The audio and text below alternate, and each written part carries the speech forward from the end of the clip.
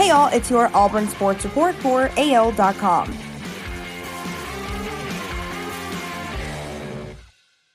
What could go wrong in the Tampa Bay Buccaneers cornerbacks room? I'd rather not ask that question, Jamel Dean said.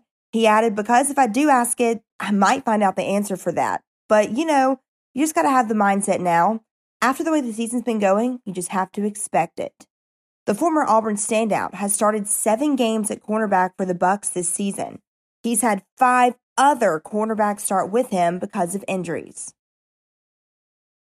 Cam Newton went all the way under center in his return to Bank of America Stadium on Sunday. But while Newton gave Carolina first half leads with a touchdown pass and a scoring run and tied the game with a fourth quarter touchdown throw, Washington spoiled the occasion with 2 field goals in the final 5 minutes for a 27-21 victory.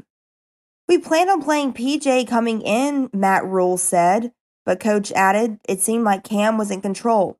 It seemed like he was moving the football. I think the coaches just decided, hey, he's hot. We thought Cam was playing well, so we kept him in there. Scott Strickland concluded Sunday that a change in leadership was needed for the Florida football program. The Florida athletic director met with the media Sunday, hours after it was reported that the Gators had fired coach Dan Mullen. Dan was our coach and I was fully supportive, Strickland said during the press conference. He added, but once you make that decision that it's time to do something different, you need to go ahead and do it. I woke up with that decision and we moved ahead.